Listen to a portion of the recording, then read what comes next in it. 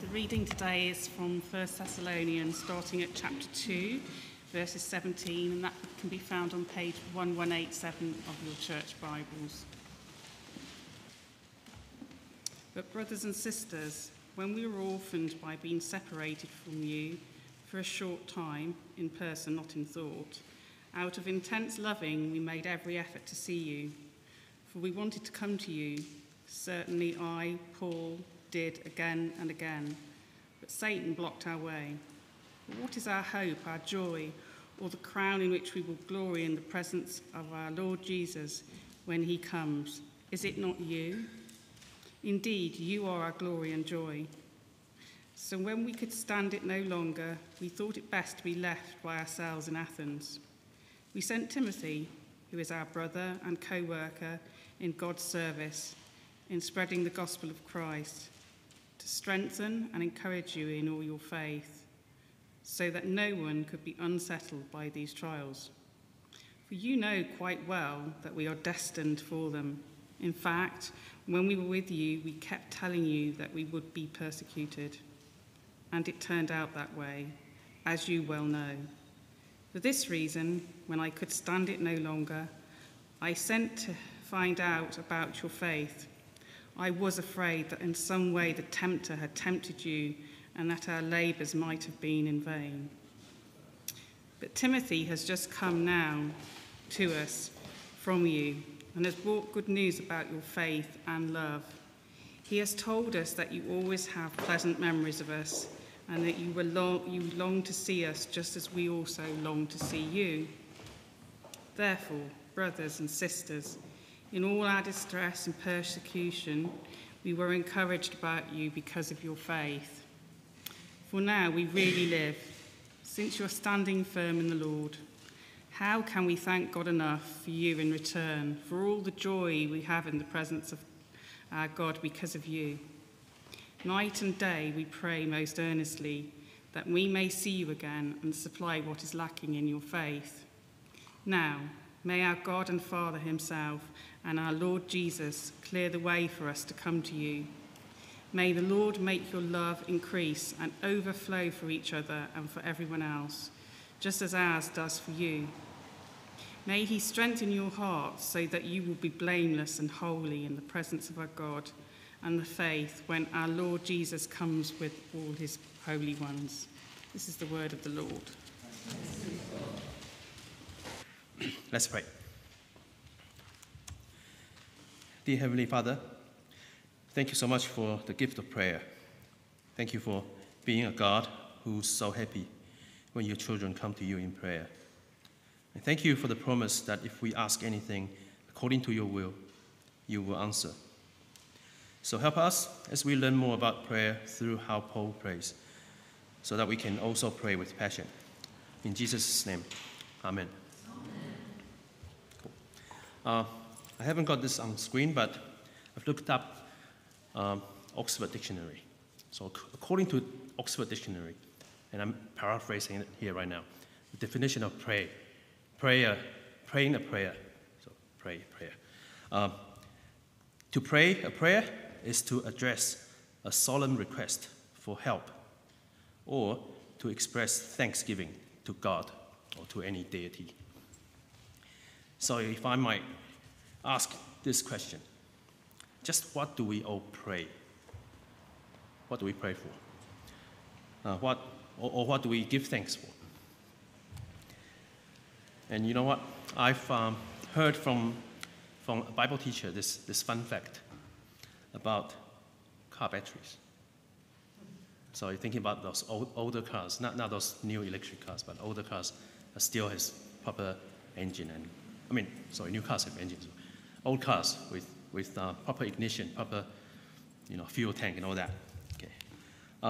He reckons flat battery is probably the one thing that really got people praying. You're trying to start your car,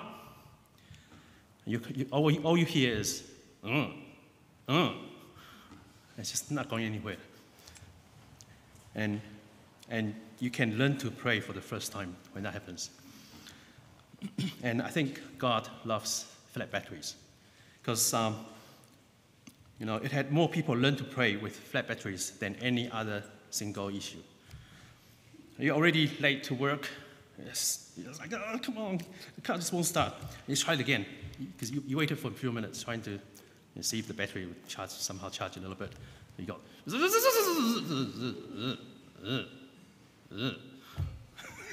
and the prayer already, you start to praying really, really hard. And you even got people saying to God, oh, God, just please let the car start. I'll go to church every Sunday. I'll even go to prayer meetings. So David already introduced for us already. We are in the second week of our prayer series. So have you ever wondered, why should we pray for the tens of thousands of those trying to cross the English Channel, seeking refuge? Why should we care for people suffering from war, from disasters, from incurable diseases, or from famine? I mean, because we don't know any of them. Why should we care? But then, would it help you to think differently if I could somehow reel it in a little bit for you to bring those issues closer to us? So all this things I'm about to say that happened to me before. I had a colleague told me his story of how he was an illegal immigrant who had no choice but to smuggle himself over days of rough journeys into England just to seek asylum. And so would that change how you feel, how you care, if you have a friend like that? And somehow his story encourages you to pray for those who are genuinely seeking help, seeking asylum. Or maybe it's your friend who lives in Ukraine, telling you firsthand about the impact the war had on her family. Would that make you care more for what's happening out there and perhaps encourage you to pray more? So can you see what I'm trying to do here? The closer the connections are, the more you naturally care. And some of you might have the opportunities to go on a mission trip before to another place, another country maybe. And when you were abroad, maybe for the first time you got to see lots and lots of idol worship. And maybe you witnessed witch doctor doing some scary, dark rituals. Or maybe you witnessed a demon-possessed person who scared the living daylights out of you. And you got to see all these things firsthand, the spiritual condition out there, and you just realized how much they need to hear the gospel, and then so you decided that you want to really go for it. You want to share the gospel with them. And by God's grace, maybe some of them come to Christ with you. So praise God. What a joy. And so our passage today gives us a taste of that, of what happened with Paul and his team, his mission team. They've been to the Thessalonica city, and their story, their relationship with the Thessalonian believers, and how his love for them moves him to pray. So the first point, because Paul really does care, therefore he prays. If you were here 3 weeks ago to the morning service, not evening service, sorry.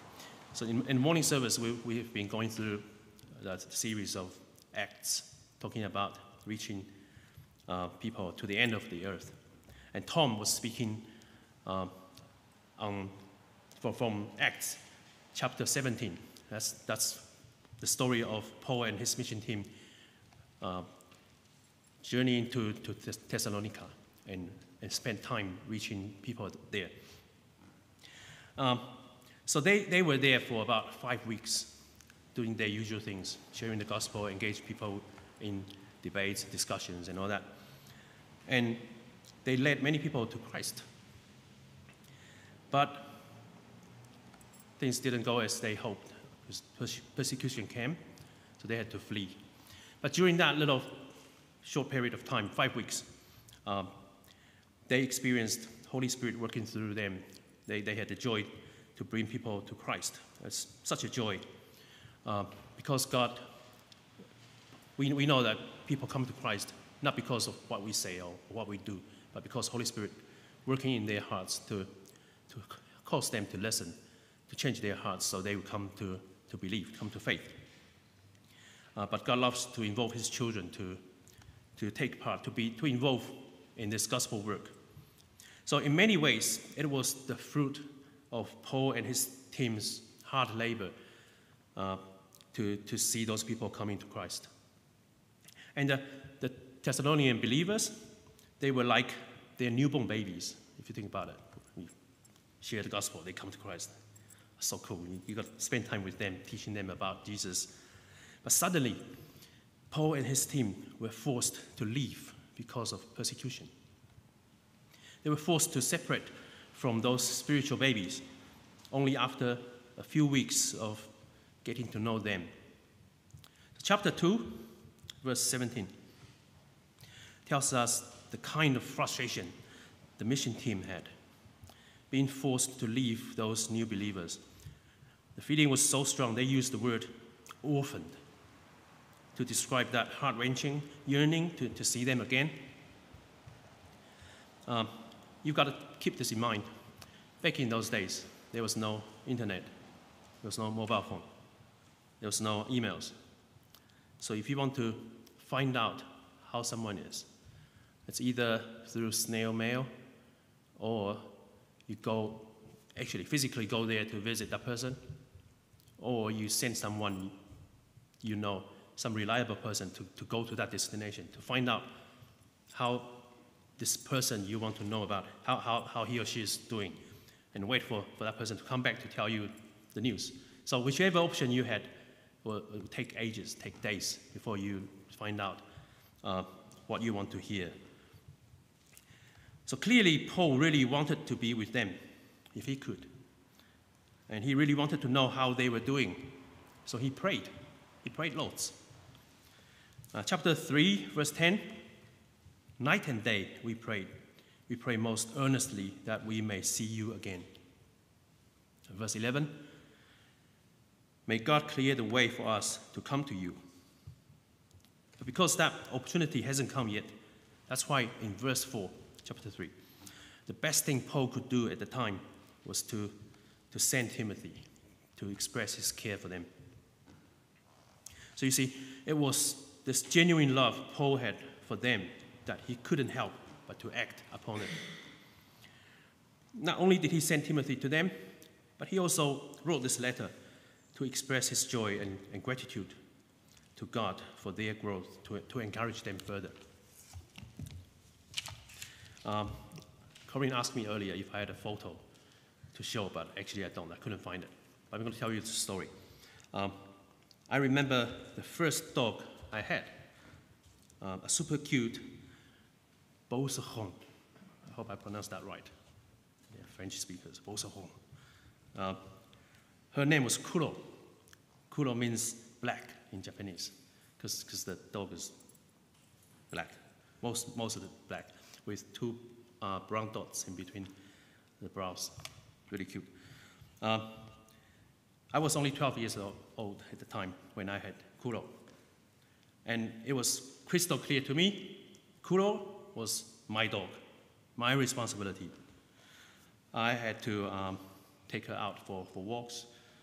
I fed her, I played with her, and she loved to hide underneath my bed when she's got nothing to do, because this marble floor is cool. And I was also responsible to mop up the mess she made before she was properly toilet trained. And thankfully, there was marble floor, easy clean. There was no carpet involved. But suddenly, our family was moving to New Zealand, and taking Kuro with us wasn't an option. So I had to say goodbye to Kuro, really sadly. It's probably not the best analogy to comparing to Paul's love and concerns for the growth of the Thessalonian believers. But Kuro was like my baby, my first baby. I loved her so much. So having missed her for a whole year, I received a photo of Kuro from the new owner. Yeah, from the photo, you can see how big and how pretty she has grown.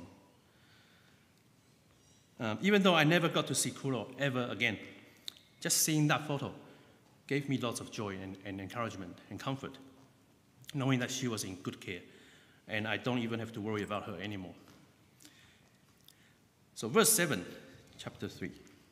Imagine Paul saying, never mind our own hardship, never mind the persecution we are facing.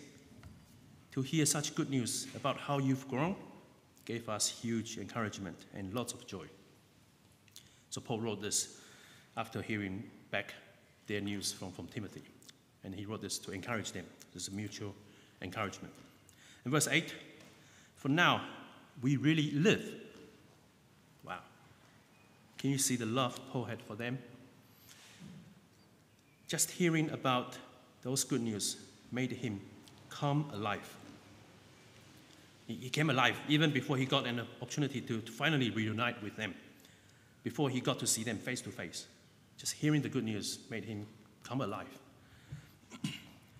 So when we truly care for someone, we'd want to know all the little details about them, about how they are doing, about how they are not doing so well, about what they are lacking, how we could care for them, everything, anything.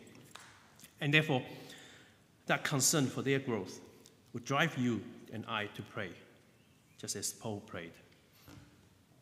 Secondly, Paul knows that God cares more than he ever could. Therefore, Paul continues to pray.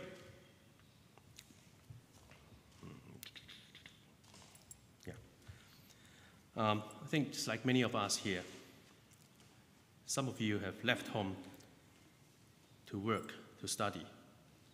So your parents had to say goodbye to you. And some of you are about to embark on that journey.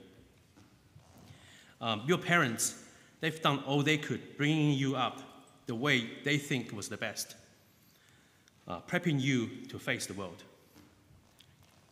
And now, they are no longer with you, but they know they can continue to daily pray for you if they've been praying for you already, just as they did even before you were away from home, even before you left them.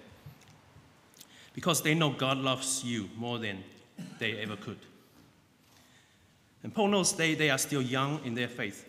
They still have lots to learn. And they probably have not yet experienced hardship like Paul and his team experienced, the suffering or the persecution,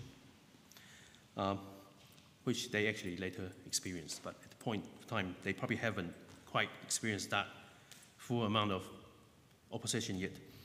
And Paul might have spent the time, he might have the opportunity to teach them about the cost of following Jesus, and teaching them about how the Lord will never leave them nor forsake them, and how they will be helped by the Holy Spirit when the time comes. But that's all he could do really within that little short 5 weeks of time spending that he had with them. And Paul also knew when the time comes when he couldn't be with them, ultimately their spiritual growth would depend on their personal relationship with God. Why is that important? You see, Paul made it known clearly in Romans chapter 8 that the Holy Spirit who raised Christ from the dead is the same Holy Spirit living in us. His power that raised Christ is the same power that works in our lives. So Paul knows it very well that when he prayed for the Thessalonians here in verse 12, that it is the Lord himself who can make their love increase. Not Paul's teaching, but the Lord himself.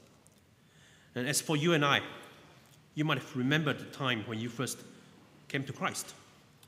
You received him as your Savior and Lord. And you were so excited about telling everyone else about your newfound faith, about your relationship with Jesus, and about this new adventure that you embarked on. But when things got hard, maybe your family and your friends distance themselves from you. Or maybe your colleagues started to ridicule you at your workplace because of your faith. And you start to get a bit discouraged about that. And you see, if you were on your own, if I was on my own, I would have been so discouraged and probably have given up already, because I have very limited amount of love in me. When I'm tired, I can't be bothered to love. And when I am emotionally drained, I don't want to love. When I'm upset, I refuse to love. And when I'm cross, which happened a few days ago, must confess, I don't even think about loving anymore. All I was thinking about cursing that person and asking God to punish that person who offended me. You know, that's just us. It's like trying to take water out of your half-filled glass. Eventually, your water is going to run out. If we can't even love our own brothers and sisters in Christ, how can we possibly love those who mistreat us, ridicule us, oppose us, or even persecute us? So if we think about it, following Jesus really is a costly thing to do. But Paul knows that God is love, and he alone can make our love increase. Imagine your glass of water, and imagine water from a waterfall pouring down into your glass non-stop. Unlimited supply of water. And before long, probably 2 seconds, your glass was full already, and it started to overflow. And then it overflows to those around you and to everyone else. And Paul says that's exactly what happened to him and his team. God made them to increase in their love, so that despite all the hardship, despite all the persecution they faced, they are there loving, because their love overflew to the Thessalonian believers and for everyone else who they yet to approach, including those who don't know Christ yet, including those who persecuted them. So when you know you can love someone who you really don't feel like loving, when you know you do care about the well-being of the homeless person down the road, you really want to do something to help that person, or when you know you do love your neighbor who you really don't get along with, you find annoying because they always argue so loud, screaming on top of their lungs, and you find out you actually want to love them, then you can be certain of one thing. It is because of the Holy Spirit working in us to make our love increase. Because it is not our own doing. It's supernatural. It's a miracle that we can love. Finally, verse 13. May he strengthen your hearts so that you will be blameless and holy in the presence of our God and Father when our Lord Jesus comes with all his holy ones. Wait a minute. Weren't we told that when we received Christ as our Savior and Lord, we were made holy and blameless already? Because Jesus' blood covered all our sins. So we are in front of God. We have right standing in front of God. When God sees us, he sees Jesus. So we were seen as holy and blameless. So I think verse 13 is one of those already but not yet verses that we can find in the Bible. We have been justified, but not yet glorified. I'll explain that in a little bit. Justified, we have a right standing before God already. But we are still on this earth, and we're still bound to our sinful body, sinful nature. And so before the day we finally meet God, meet Jesus, meet our Maker, the process of growing to becoming more and more like Jesus is what we call sanctification. So Paul prays that the Lord will strengthen their hearts. He wants us to become blameless and pure, children of God without fault in a warped and crooked generation. Then we will shine among them like stars in the sky. Even though we are justified and are on the process of being sanctified, on the day when we are finally glorified, we will give account to God of the lives we lived. And God will reward each and every one of us according to how we lived our earthly life. So from that perspective, there's no prayer we can pray for others, for each other, more fundamental than this, that God might strengthen their hearts so that they will be blameless and holy in the presence of our God and Father on the last day. Wouldn't you want God to say to you on that day, "Good and faithful servant, come and share your master's happiness"? Let's bow our heads and have a moment of quiet.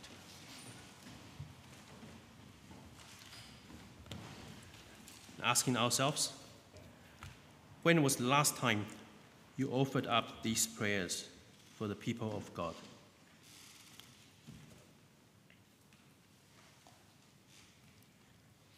And who do you want to pray for? And asking the Lord to help to make their love increase. Perhaps it is ourselves who need God's help to increase our love. And just imagine, how much would our church be transformed if each of us made it a practice to thank God for each other and then to tell each other what it is about them that we thank God for.